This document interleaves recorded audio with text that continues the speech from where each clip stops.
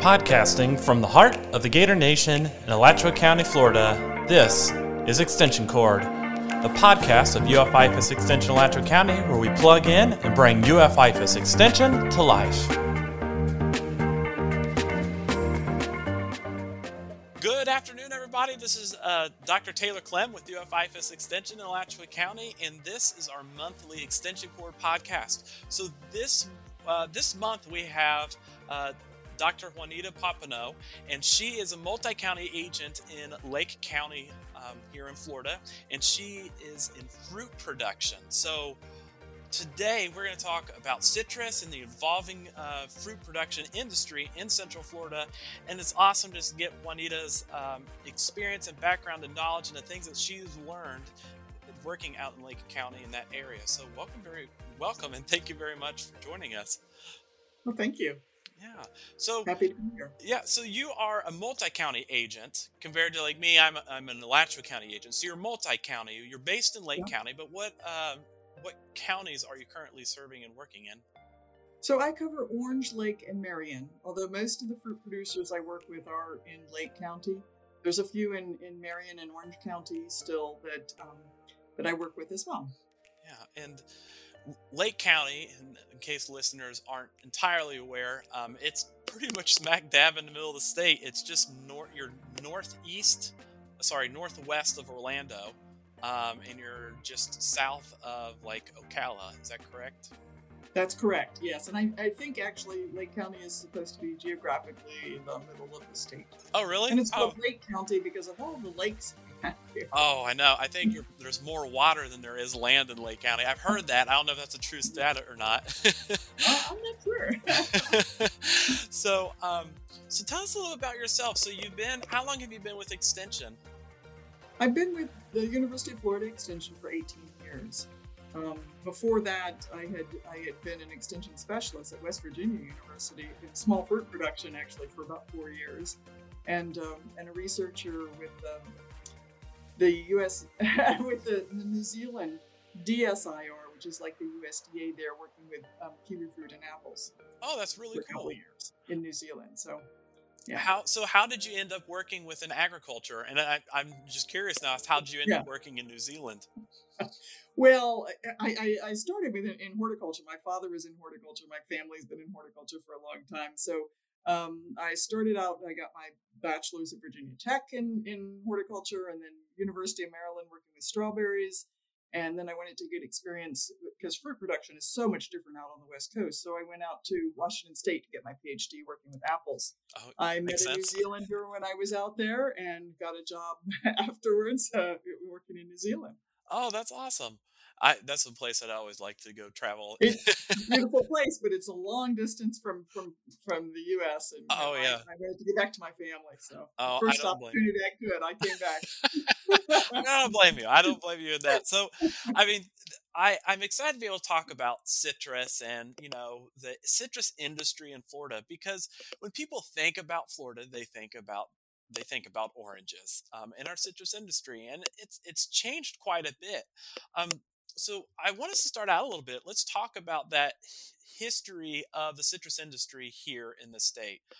Can you give us a little bit of that background? Like, how did citrus end up here, and how has that industry begun to evolve over time? Well, citrus in Florida actually started with the Spanish. The Spanish explorers, adventurers brought citrus with them, and I guess they spit the seeds out or whatever, and the citrus became wild here.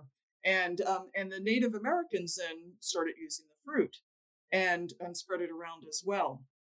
But the seeds that they had left were for sour oranges. That's traditionally in Spain, they have sour orange trees or street trees, and people harvest the fruit off those. They're just, the street trees.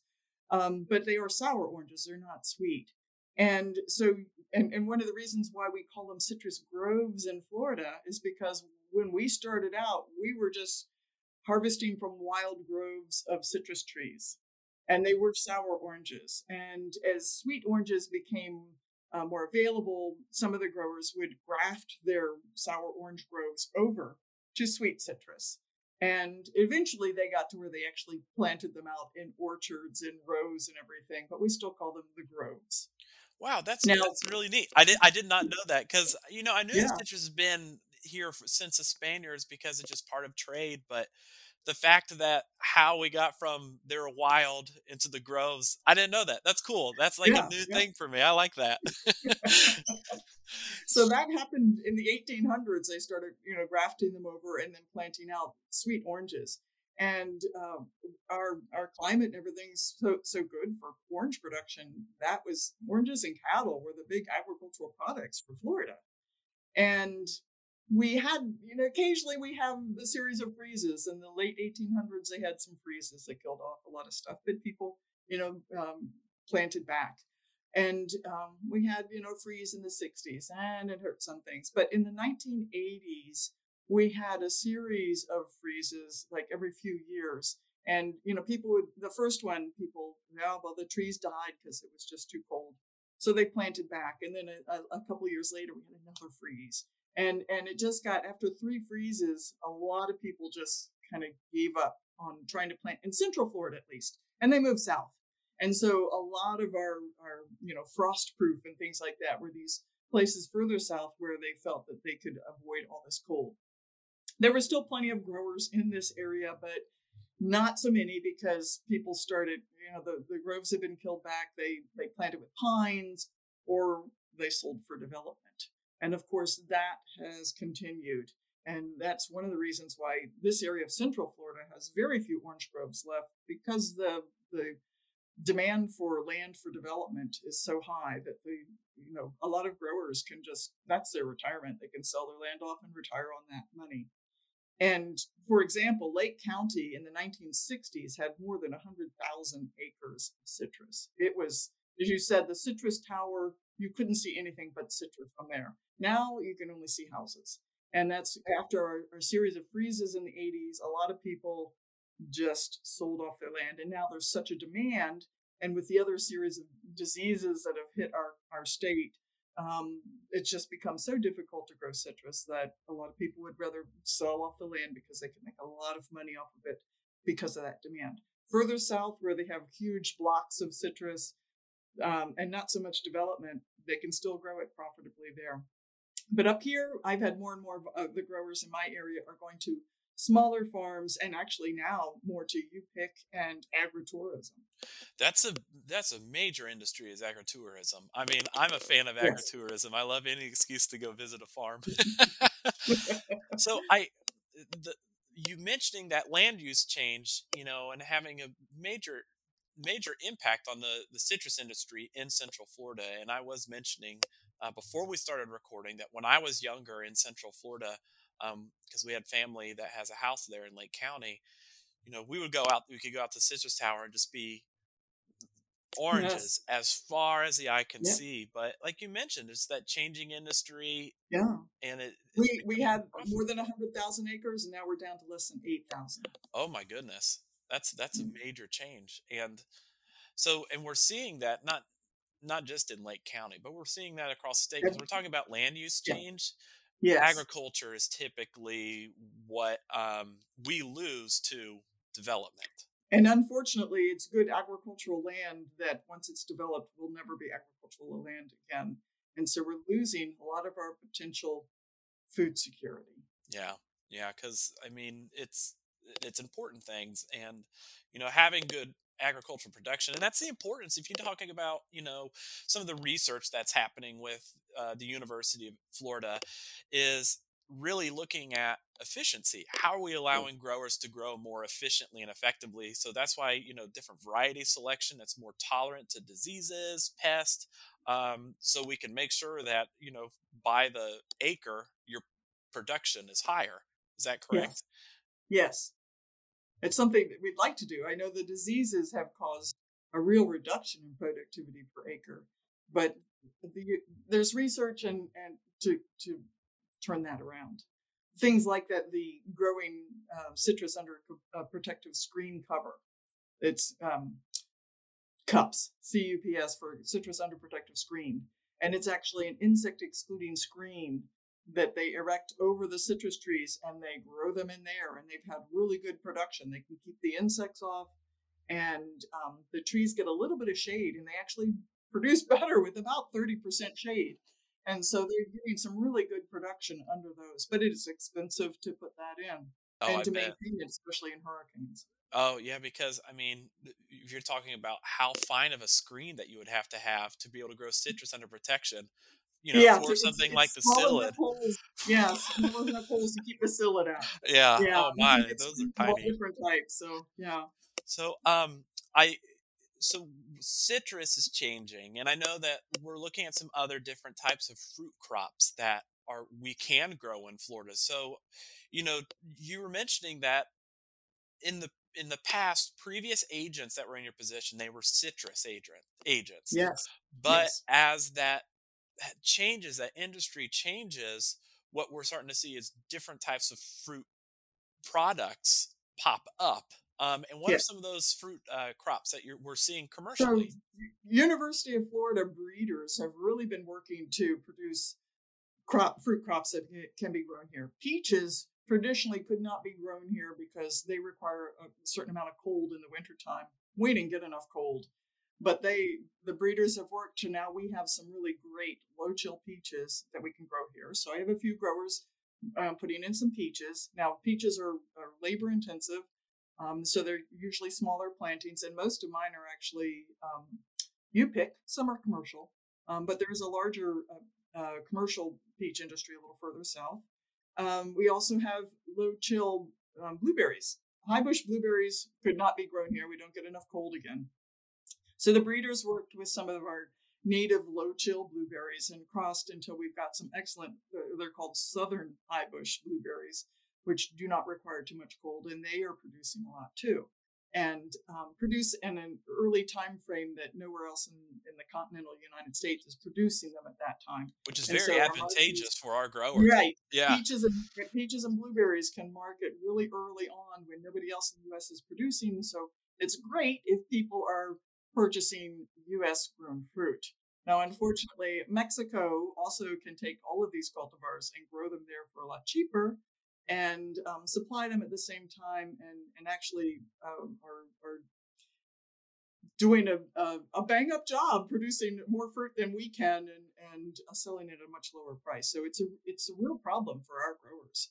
So a lot of the growers, they're smaller. They're doing U-Pick because U-Pick we don't have to compete with the Mexicans, and they're also I've had more and more people starting to grow strawberries. Strawberries traditionally were grown more towards Plant City, Hillsborough, Tampa Bay area, but I've got some more blueberry or strawberry growers up here now too. It's a you pick thing, and it's really just small farms having diversified crops so that they can have something to provide for people around the season as long of a season as they can. yeah, yeah. Because if you're in that industry, a lot of those growers, it's like you have one crop, and then you're going to want that to bleed into another crop. So you were looking at Yes, income year round, or some way to have some type of yes. profit throughout the year. Usually, the heat of the summer, there's not a whole lot, but in That's the cool season, you want something as much as you can. sweet potato you pick might not be too exciting. Well, I'm actually working on a project now on sorrel, which Oh, is really? the Florida cranberry, Yeah. and that is something that you can actually eat the greens throughout the summertime, and in the fall when it starts to flower and you get the harvest the calyces for the cranberry The thing. Florida cranberry. Oh, that stuff Yeah, is so yeah, good. Oh, it's so it good. is.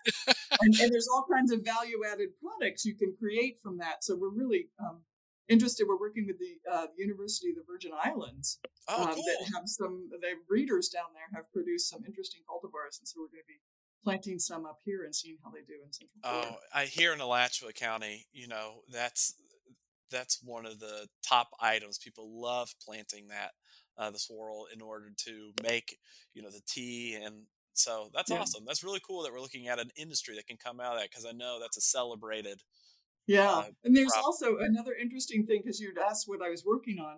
I've been working with a grower in Levy County Yeah. who is Hmm. growing elderberry. Oh, and he's cool. been Yeah. doing elderberry trials. Elderberries are weeds around here. Yeah. But elderberry is supposed to be very high in antioxidant, really good for the flu. And so there's been a huge demand online for elderberry and elderberry products. And so he decided he'd try growing some elderberries. And you can use the flowers as well as the fruit. They're used in wine and beer, Right. in all kinds of products that for I guess nutraceuticals. Yeah. And so he's had some good experience. We'll be having a field day there probably next year because of COVID issues, but there will be a field day in Levy County with the elderberry grower there to show off the stuff that he's come up with. Because he's collected cultivars from all across the U.S. as well as down here, compared to our Florida natives. And the Florida natives seem to do better here, but they also have a less concentrated harvest season. So our Florida natives will kind of flower and fruit almost all year long. It Nice. seems That's like. very good for Which, production. Yeah. yeah, yeah, for homeowners it would be great. For commercial producers, they want a concentrated harvest because Hmm. it's a whole lot more efficient. But if anybody wanted to try elderberries, they like high, moist soils. But if you've got a wet area in your yard, you might want to try Try it elderberries. out. Yeah. That's I want to take a step. Let's go back to citrus because if we're gonna, I want us Okay. to talk like about the homeowner portion. We Yes, talk a lot about. everybody thinks of Florida as citrus in production, and they want to have a citrus in their own backyard. Yeah. Yeah. So, like, I get calls all the time about citrus management, and it doesn't surprise me. I'm talking about, like, what are some good varieties can I grow? How do I manage pests? What's the best ideal growing conditions? And I that's such a common thing that I want us to talk about that, just to kind of explore, Yeah. how as homeowners is the best way for us to manage citrus. Yeah. And that's going to end up with, I want us to talk about citrus screening afterwards because I know that's going to be something on everyone's mind. Yeah. So, you know, we have our citrus groves. And I like imagining it's like a stand of citrus trees, versus, an orchard. A But wild stand. Yeah. yeah. Um, so, I mean, it's citrus and having at the homes. I remember being young and picking grapefruit. You have that long telescoping pole, boop, Yeah. and it's such a fun thing to be able to harvest your own citrus. And I want to ask, what at least here in Alachua County, we'll have our cooler evenings. We'll have our chilled or frost nights below freezing sometimes. And I know that's parts of the Panhandle, North Florida as well. But what are some of those great citrus varieties that you would recommend for homeowners because they're just like they're hardy, they're easy to grow and maintain. Well, right now, because of the citrus greening disease pressure, a lot of people who have citrus in their backyards and they're just dying. So if I recommend a citrus, I recommend some of the few that are tolerant to greening. And Sugar Bell is one of the biggest ones that's tolerant to greening. Bingo is a brand new one that may be hard to get. It's a mandarin type. And Tango is also another mandarin type. Tango's been around a long time. That one's from California, breeding program a long time ago. Sugar Bell and Tango have both been around for a while, but because they are tolerant, there's a real demand for them. So it may be hard to get them. But Sugar Bell, Tango, and Bingo. There is a new USDA introduction called Sun Dragon, which is also really interesting, really good flavor, and it's a really complex genetics using distant citrus relatives that are resistant to greening, and then pulling it, breeding, intercrossing with really good flavors. So Sun Dragon is another one. But other than that, well, lemons are so vigorous that even if they have greening, they usually continue to grow, and you can keep those producing. But traditional cultivars that we used to grow, I would hesitate to recommend unless you're really going to put a lot of effort into nursing that tree along and making sure it stays healthy. Because growers are finding that they can nurse them along and keep them producing, but it's a lot more difficult than it used to be. It used to be you could put a citrus in and pretty much fertilize it a few times, and it would produce for you. And what and I think that's an important thing for, at least the homeowner, if we're looking at commercial production, they have a lot of it might, to a certain extent, it might be easier for them to manage the citrus. But for a hobbyist, those easy citrus is going to be best because Yeah. our growers, they have down the fertilizing schedule. They have it down pat. They're not going to Yeah. miss a date. Yeah. Where homeowners are like, oh, when's the proper time to do nutrient management? Am I watering enough? So the easy, Yeah. hardy, tough ones, those are the ones I really like to recommend. And uh, Well, those are all ones that are tolerant to greening, but nothing's going to take, no even hands if off. you're Yeah. tolerant, yeah, you're still going to have to maintain it. I mean, we planted, I got some sugar bells, a sugar bell and a tango, I think, out for our discovery gardens here. But they haven't gotten, I mean, we had nobody there to take care of them last year with COVID. And they're looking pretty sad Oh this no. year. So, they're not completely effort free.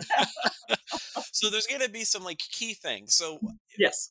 we typically think citrus, full sun, and that'll be fine. But you mentioned that if they get like 30% shade, they can be There's been just as research successful. to show, yeah, that about 30% shade. And the reason why they found this is because people were noticing that trees that were growing wild in hammocks underneath oak trees seemed to be fine. They didn't seem to have the greening disease. And so they're trying to figure out, well, is it the shade? Is it something from the oaks? Is it something from the soil? They're still working on a lot of that. But they did find that 30% shade was actually good for the citrus tree. They're a natural understory tree. So you can produce them in full sun, but they'll take a little bit of shade as well. That's wonderful. So if you're a homeowner and you're interested in having citrus, even if you have some shade in your yard, you know that you Yep. should be able to grow it well. Have Yes. at least some good success. Um, Yes.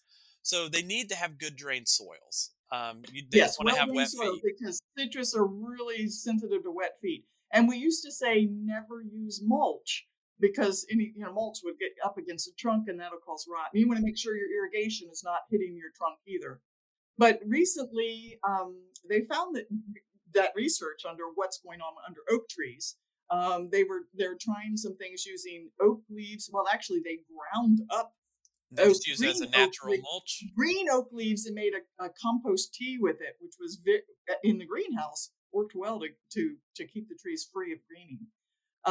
But so now though we're saying, well, use your oak leaves, whether they're green or they're brown. Use your oak leaves. They're doing some research now on chipped oak wood to actually use that for a mulch. So you can mulch under there because our soils are so low in organic matter. Any kind of organic matter you can add to the soil will be good. I have growers who are also using all kinds of compost because they found that the trees that are growing in high organic matter soil are much healthier and can kind of fight off that greening disease. So if you can add organic matter to your soil, whether it's pre-mixing it or adding it as a mulch on top, just be very careful not to get it up to the trunk.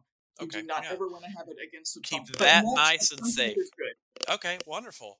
I so with the compost, that's kind of neat. So are they just doing like a thin layer of compost? Because I know, No, or they've said they as much as they can put on. I have guys who are spreading, uh, 10 tons per acre of compost and more if whoa, they can afford it because it's expensive to tote yeah. compost out somewhere and then to spread it.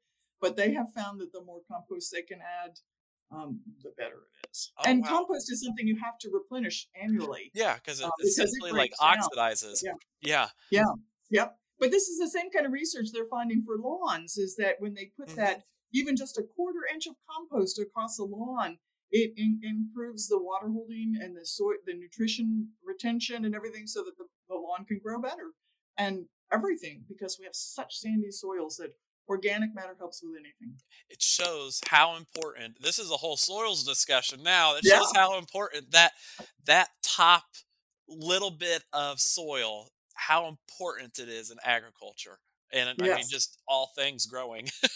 Yes. So yeah. Well, and I also have some growers who were trying cover crops to provide that organic matter. And so they had started using the kind of cover crops that you would use for a wildlife food plot. It's a mixture of millet and, clay peas and all these different things. And they actually now have refined it to where they have a summer ones that grow in the summer and then ones that grow in the wintertime, like daikon radishes in the wintertime. Yeah. And Green these are things manure. that they Yeah. get, yes, Yeah. these daikon radishes get enormous. And then when they die, they produce all that stuff's released into the soil again. So, yeah, this is, I mean, they're not, it doesn't look like something you'd want to have in your backyard to have all this cover crop. But any way you can get better organic matter and, into your soil, the better your trees are going to grow. That's wonderful. I mean, organic matter, that's the bread and butter to Yeah, successful plants. And it is. so, the chipped up, if you have any organic matter, I guess could be Hmm. beneficial to kind of Yeah, that yeah, mulch just above the root zone. Don't let it touch the trunk of the tree. right. Um, but if you have oak leaves, that's more ideal if you have those oak trees. That's what we think. That Yeah. the research was actually using ground up green oak leaves, or you can make like an oak leaf compost tea, and that's really just grinding up or just even putting the whole leaves into soak them. Yeah. And That's I it. mean, you can soak them overnight or as long as you want, but compost tea is, I mean, you can kind of think about it as like fermented organic matter, Hmm. and that you get all these microbes in there then. And that's what really keeps healthy soil. Yeah. And a lot of it, it's like, I think, you know, we're at the point where it's like we're learning more about it. We're seeing that something really cool is happening, but we don't know why. Is that, am I Yes. correct? Yeah. That's it. I mean, Yeah. we have researchers who are working on looking on the microflora. I mean, it takes microscopes and all this other stuff and DNA analysis, I think, to even just tell what all these different things are. She has actually, Dr. Sarah Strauss in Immokalee has actually found that depending on what cover crop you're growing, you're going to have different microbes in that soil. And so yeah, and that if you fumigate it or if you do any kind of chemical treatments, completely changes that microflora. And so, yeah, so they don't know which ones are actually better, but they're documenting what's there. And That's that's one thing I really think is cool. really, really neat about science and research is, everybody always has that eureka, they call it that eureka moment, but scientists and researchers usually it's the, oh, that's funny, It's like, huh, look at that, observation, and we learn something. We try to Mhm. test it. So that's, I mean, I think it's great news because I think it's going to end up leading to us to think about how we managing things differently, and we'll come back to that in a second. But so knowing that having an organic matter and is going to be great for managing backyard, we want to make sure that the citrus has well drained soils at least, because it doesn't like its wet feet. Let's Yeah. talk a little bit about the nutrient management because I know Yes. there's always questions like how much, how often, Yep. what do I put Yep. down? Well, controlled release fertilizer is what we like to promote for everything. And we want controlled release because it gradually releases the nutrients out. Whereas if you put down some that's not controlled release, we can get a heavy rain or heavy irrigation and you lose it. It's gone. So in the past, we did that. We lost a lot of our nutrients. So if you can afford the controlled release, that's the best. And then you don't have to put it down as frequently. If you don't want to pay for the controlled release, you can put small amounts of regular water soluble fertilizer out frequently. And so we have some growers who will, because they don't want to, the controlled release fertilizer is very expensive, but they will put irrigation. They'll put the fertilizer out with the irrigation, very small amounts frequently with their irrigation in like a trickle line, and that way they can get the nutrients out to the plant just in small amounts as the plant needs it. But if you're going to fertilize and whether you use controlled release or whatever for citrus, it's usually about February through September that you need to fertilize, and you can put it out. If you're going to do mix it in your irrigation water, you can mix it up in your little watering can and fertilize weekly or monthly or whatever you want. You do have to kind of figure out how much you have to put in each time. And the amount of fertilizer a tree needs varies with age. So when it's very young, for example, if you have a 12-4-16 fertilizer analysis, and you have a 1-year-old tree, it's going to take about 2.5 pounds of that fertilizer for that tree in that year. Now you can split it up as many 6 if you want to put it divide it up into 6 applications. Divide that 2.5 pounds of 12-4-16 up like that. Whereas as you get an older tree, is if your tree is 5 years old or older, it's going to take more like 13 pounds of that 12,416 per tree per year. So divide it up however you can. But just realize, and the University of Florida has extension publications on, how much you should be putting out every year for your trees. And now that is just the NPK, the Yeah, the major. nitrogen, and Yeah, even with that, the phosphorus. I know that they use phosphorus, but a yes. soil test is still important to understand. Right, right. Yeah. And if you can get fertilizer that has low phosphorus, we probably don't need to add phosphorus at all. Yeah. But nitrogen and potassium are really critical. Yeah. And now the recent research with greening has shown that the micronutrients that we always knew were important, but we're finding that they're really critical for greening, and the trees use much more of these micronutrients if they're diseased than they did in the past. So the research is showing almost like 3 times the amount we used to recommend. Oh wow. And a lot of people don't even think, homeowners don't even think of adding micronutrients. I just buy my citrus fertilizer and just Yeah. throw it out, and then that's good. Yeah, So yeah. And they don't, and some citrus fertilizers may have them, and some may not. But the ones that are important to have are manganese, zinc, boron, and iron. So manganese, zinc, boron, and iron, really important to get those on. For a while there, growers were doing these foliar applications. It doesn't have to be foliar. That's a lot more difficult to have to squirt on the leaves. You can do a solution, but you put it around a soil drench. The roots are what's going to take it up eventually. Very little actually gets in through the leaves because the leaves have that waxy layer. And so most of the stuff they were applying foliarly just gets washed onto the soil anyway, and then the roots take it up. So could you theoretically use that same foliar spray, but you're just doing it as a soil drench instead? Yes, you could. Oh, okay. You could. Yeah.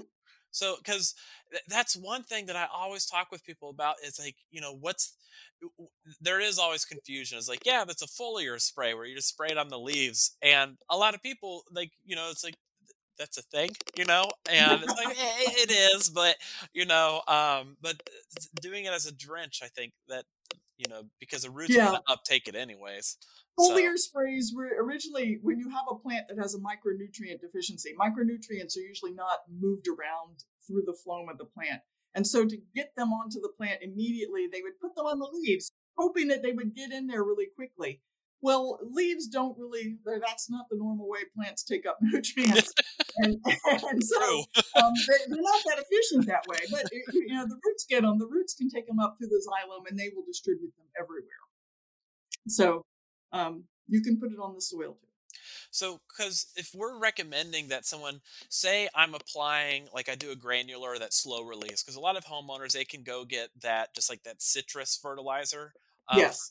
For their, and they can just apply it, and say they do 3 applications throughout that February to September. Could they theoretically do a micronutrient application at the same time if it's 3? Oh, so yes. 3 times that amount. So sure. Yeah. I mean, the biggest thing, we're talking about, nutrients and fertilizers. The nitrogen and phosphorus are pollutants. Those are the 2 that cause the most pollution in the waters. Yes. Yeah, so that's why we're very concerned about how much you're applying with those, and we do a lot of research to make sure that the uptake is as efficient as possible, and we're using that as appropriate as possible. And it's not as big of a concern with those other nutrients. Right. So, the other micronutrients usually they can get bound up very quickly. They get bound up in the soil. Yeah, because But the soil can also, organic matter can hold on to them, but it will also release them. Yeah. But it'll bump off the weaker ones. Yeah. The acidity of the soil makes a big difference. Acid soil, usually they're much more available, but high pH soils, they're not. And one of the problems that around home sites is usually that with the concrete that's used for the slab or whatever, that the lime that's in concrete has increased the soil pH to where it's way above what you want, and it makes the micronutrients that are there unavailable. And so that is another thing that growers are doing. They are finding, because they're finding that just our irrigation water can be high in pH, that if they acidify the irrigation water, or they provide the nutrients in a sulfur format. Like sulfur It's coated or acidifying yeah. fertilizer. Hmm. It's much better. The plants can take it up because if you can apply micronutrients, but if your soil pH is really high, it will lock them up so the tree can't access them. Oh wow. So what is that ideal pH? Because I always like to tell people go get a soil test. Know what your pH is, know what your deficient is. So what would be that ideal soil pH for citrus? For citrus, it is about 5.5 to 6.5. We really like it right about 6, but it can go, 5.5 to 6.5. Above 6.5, you start having problems with nutrients. And I bet when you're talking about the organic matter, if you have a slightly higher pH, having that organic matter can help buffer the soil so it can hold on to those nutrients until Right. the tree can absorb them. Right, So, and yeah, organic matter often will lower the pH as well. A lot of people were concerned about oak leaves and oak compost raising the pH, but it's not. In our research, has not been found to raise the pH. It's good. Whereas if you use something like peat's going to be a low pH, and it's like will four help and a you. half or something. Yeah, So it'll take it down. But but we do. I know for our vegetable gardens, we use a lot of mushroom compost because we can get it from the mushroom plant nearby. But that's oh, something that's to cool. rely, Yeah. and it's a high pH. It's already at 8. We have problems with that in our vegetable garden.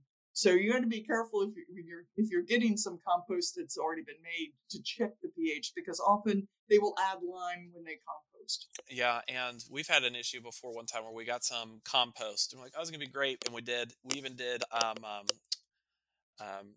electroconductivity test on it Uh through huh. soil Yep. media, and it was Right. really high. So we were concerned about Very the high salts. salts. So, Hmm. so But those fertilizers are salts. And so you have to realize that measuring the electrical conductivity is a way of measuring fertility of that soil. So they could be harmful salts or they could be good good salts. You're salts. not We really don't sure. You might want to have more thorough analysis done. know. So I knowing that there is the proper nutrient management and there's always some pests that we see, like one of the most common ones that I get called about is like citrus leaf miner. Like my Leaf miner is the biggest one. Yeah. yeah, it's like my leaf is curled up and I'm like, are there squiggly lines on the leaf? They're like, yes. So can you talk briefly about that, just because that's such a common one, but talk about that, but like what are some of those other key pest things that we can see pop up on our citrus for homeowners to be aware about? Yeah. Well, the biggest thing is that leaf miner, and you have to control leaf miner. You don't need to spray the whole tree. The leaf miner adults target the young flush of leaves just as they're starting to come out, just like the Asian citrusilids do. They just want that young flush of leaves. And so if you can target spraying some kind of like a horticultural soap or a horticultural oil or neem oil or something to that young flush of growth, just as it's starting out, you don't want to.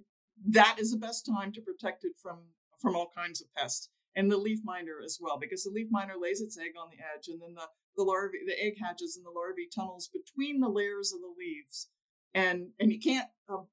The only kind of pesticide that will work to kill that is going to be a systemic. Systemic, and most homeowners are not going to want to do that. I don't Right. blame them. Well, and neonicotinoids are the systemic of choice. That is what nurseries use to make sure that the plants don't have Asian citrusilids. Asian citrusilids spread greening. And so now nurseries are required to grow all of their trees in insect excluding screen houses. And as they take them out, they treat them with soil drenches of this neonicotinoids that will make the sap poisonous to these insects so that they can keep them clean until they get them to your field. Now, once you get them, it's up to you to keep them clean. And for the first, while the tree is still small, you can use soil drenches of neonicotinoids, and the plant will take up enough to make it toxic to the insects. However, once the tree gets to be about 3 years old, it gets big enough that way doesn't work very well anymore. And growers will then spray the leaves. That's about the only way, and it's more of a contact insecticide. And there's a lot of concern about overuse of neonicotinoids right now because they are bad for pollinators. Yeah. So that's one reason why it's kind of like, well, you can use them at first, but I wouldn't continue using it. Once trees get big enough that they're going to flower and stuff, I Go would not be production. using neonicotinoids. Yeah, that's a very good point. And for homeowners, when you're talking about like neem oil, and like the horticultural soap, that's easy. That's really Yes. easy. I mean, it's safe. Well, it's safer. I mean, it's still Yeah. a pesticide, but it's homeowners feel more comfortable using stuff like that. Yes. Yeah. Yes. So, and so we have that. What are some other pests that we could see within our citrus? What is common? Really, I mean, you can see some scale insects. The leaf miners are by far the biggest thing that comes in all the time. You can sometimes find some scale insects. That once again, it's going to be oils that are going to help with that. People will bring in issues with the fruit, but they're often just cosmetic issues. Citrus rust mite causes the fruit to be all kind of black on the outside, except for where it's in the shade. And it's a superficial, it's just on the surface. You can't scrape it off or anything, but it doesn't hurt the fruit quality inside. And there are several different diseases and things that will make the fruit not look very pretty, but is still good inside. So rust mites, scales would get on the leaves. And there's a few leaf spots and stuff. They're usually not too bad for homeowners. Mm-hmm. And I think, going back in history, we see, like citrus canker, we have citrus greening, and Yeah. those are the big ones. So can you explain? Yes. Because I know that really, because of those, it really dictates how we use citrus, both as homeowners, as well as from the commercial, even just Okay. access to citrus, I think. Yeah. Well, I mean, citrus canker was something that came in, and they tried to eradicate it when it first came into the South Florida. They tried to eradicate it by finding any trees that had it, cutting them down, cutting down all the trees that were anywhere near that, because it's a bacteria that was spread easily. It only causes lesions. It doesn't get into the xylem or the phloem or anything of the plant. It is just lesions on the surface. Now you can get lesions on the fruit, you can get lesions on the leaves, and it can cause the leaves to drop. If you get enough on the fruit, it can cause the fruit to drop, and so reduction in fruit quality. But it is still just spots, and you can treat that with copper, and that's what growers normally use. They use all kinds of copper to control that. And for a while there, they were trying to eradicate it. Hurricanes spread it everywhere, and they realized there was no way to eradicate it. Mm-hmm. So they, for a while there, they were saying, cut down any trees that found it and destroy those trees. They're not doing that anymore. So if you got it, you can deal with it, but you don't have to worry about having to cut your tree down or anything. And copper sprays, copper cocide is probably something people get, but homeowners can probably get some copper fungicides. Copper works as a fungicide, bactericide. It's actually also used as a herbicide. It can be used as a herbicide. It's very adaptable, multi-use. Yeah. You don't want too much. Yeah. The dose makes the poison. Citrus canker is something to be concerned about, but it's not as bad as citrus greening. Citrus greening is a bacterial disease that gets into the plant and then it moves around in the phloem, and then it causes everything to clog up. That's the vascular system of the plant, and it just causes the carbohydrates from the leaves can't get down to feed the roots. And so starches build up in the leaves, and the roots are starved out, and the roots start to die back, and so they're not sending nutrients up, and so you start seeing all these nutrient deficiencies. Citrus greening is a much more challenging bacterial disease to work with. You can't just apply copper. You can't. They tried spraying antibiotics, nothing, because it can't get inside the plant. If you could inject the antibiotics, there's potentially this could do something, but not many people really want to have antibiotics in their trees. So they're looking at other things. There are some they found some peptides um, that are, you know, the parts that you make up a protein are peptides, and they found some peptides that seem to have some kind of antimicrobial activity, and so Is those that have the potential. research that's coming out of like that's from like the limes or Finger the, limes, the yes, finger the limes in finger limes. Australia? Is Yeah, that what that yeah, is? the Yeah. finger limes are these cute little limes. They're like your thumb, and you break them open, and it actually the fruit segments. They're not all stuck together like our citrus. They're like little the vesicles are all separate. It looks like caviar, and Oh, that's how. cool. So it's like a Yeah, you citrus break it open, pomegranate. and it's caviar inside, and they have them in green and Yeah. you know pink and all these different kind of colors. And but they're really thorny plants, and they're cold sensitive. So there's some people that have been kind of interested in growing them because for a crop because of the novelty niche market of that. But they did find that they are resistant to greening, and they found that the reason why is because they have this special peptide in Peptide.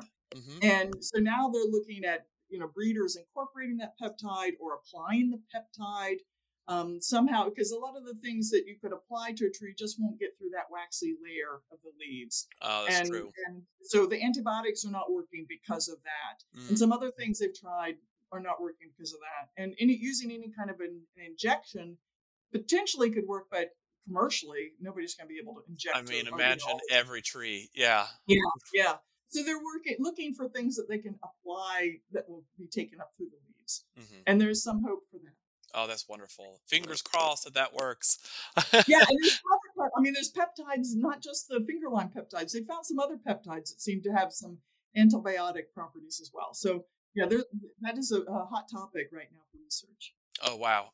Yeah, cuz I've had people call my office asking about that, like, "Have you heard about this?" And I've read a couple articles, but it's I don't know too much cuz I mean, it's still research that's going on. It's like, "But hey, if it works, Uh that's huh. that's awesome. And on top of the other recommendations where we're thinking about that 3 times the micronutrients, Yes. as well as like the really cool things that we're seeing with the impacts of having oaks around our Yes. Yes. citrus.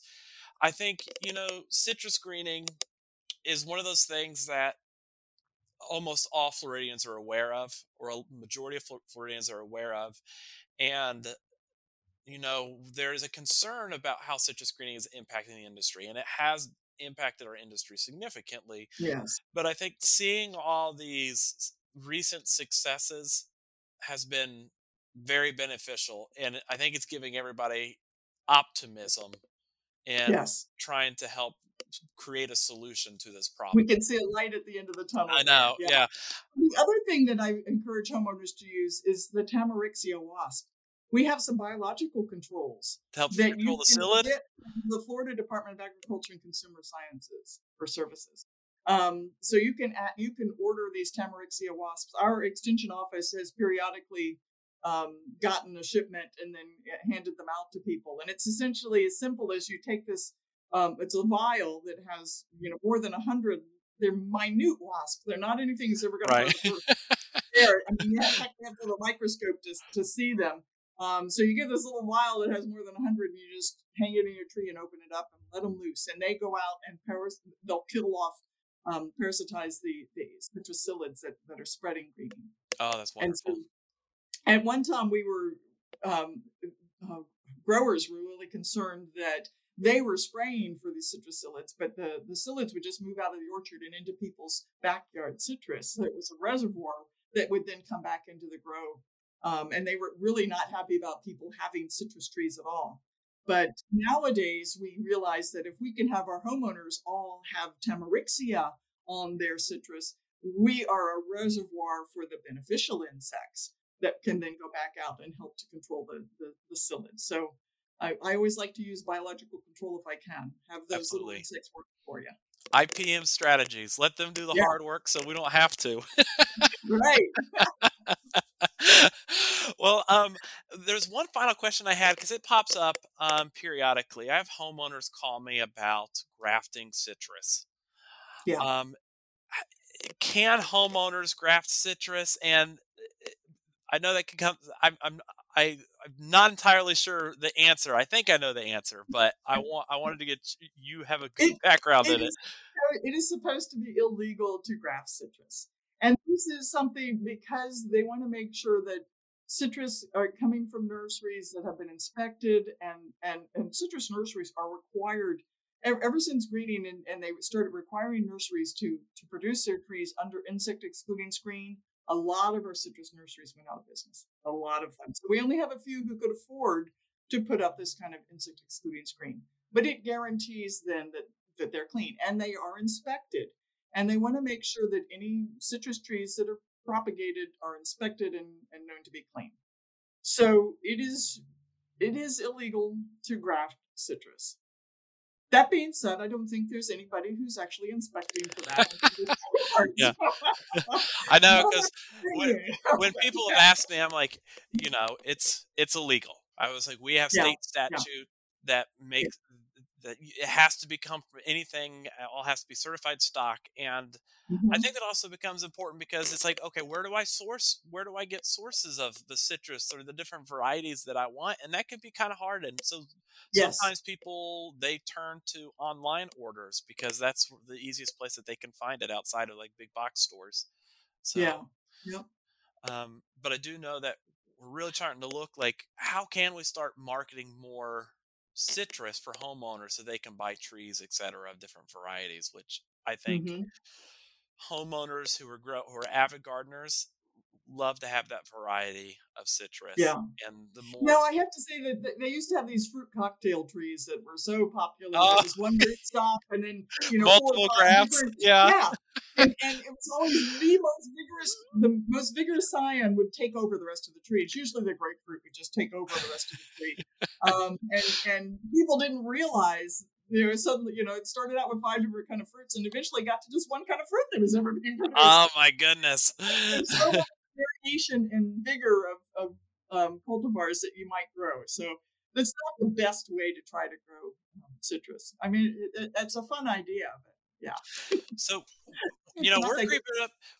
I've been talking to you. There's so many other questions I want to ask you, but we've been creeping up. We've been recording for almost an hour now, and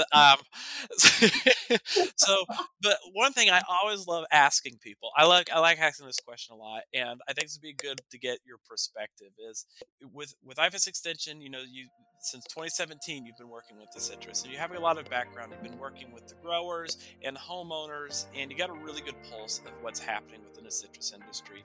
What would be that big key information that you'd really like the listeners to take home about Florida and citrus that I think would be that solid gold nugget that you'd like to hand them? Oh wow, that's a hard one. Well, for a while there, people were just kind of writing off citrus, thinking we're going to recover. But I don't think that. I think Florida citrus is here to stay. It is coming back, and we will be producing citrus for a whole lot longer. Awesome. I think that's it. That's what, yeah. That's that gold nugget. And I really want to thank you for taking this time and speaking Oh, with me sure. today. This is a great Hmm. conversation to have with you. And I feel like, I've met with you more via Zoom this past year than we have ever actually in person. But, Yeah. but, thank you very much. And I know that I appreciate you taking the time coming out here, but I also know that, the residents within the counties that you work really appreciate your work with an extension and the help that you do with all of them. So thank you very much, and thank you for joining us today. You're very welcome. My pleasure.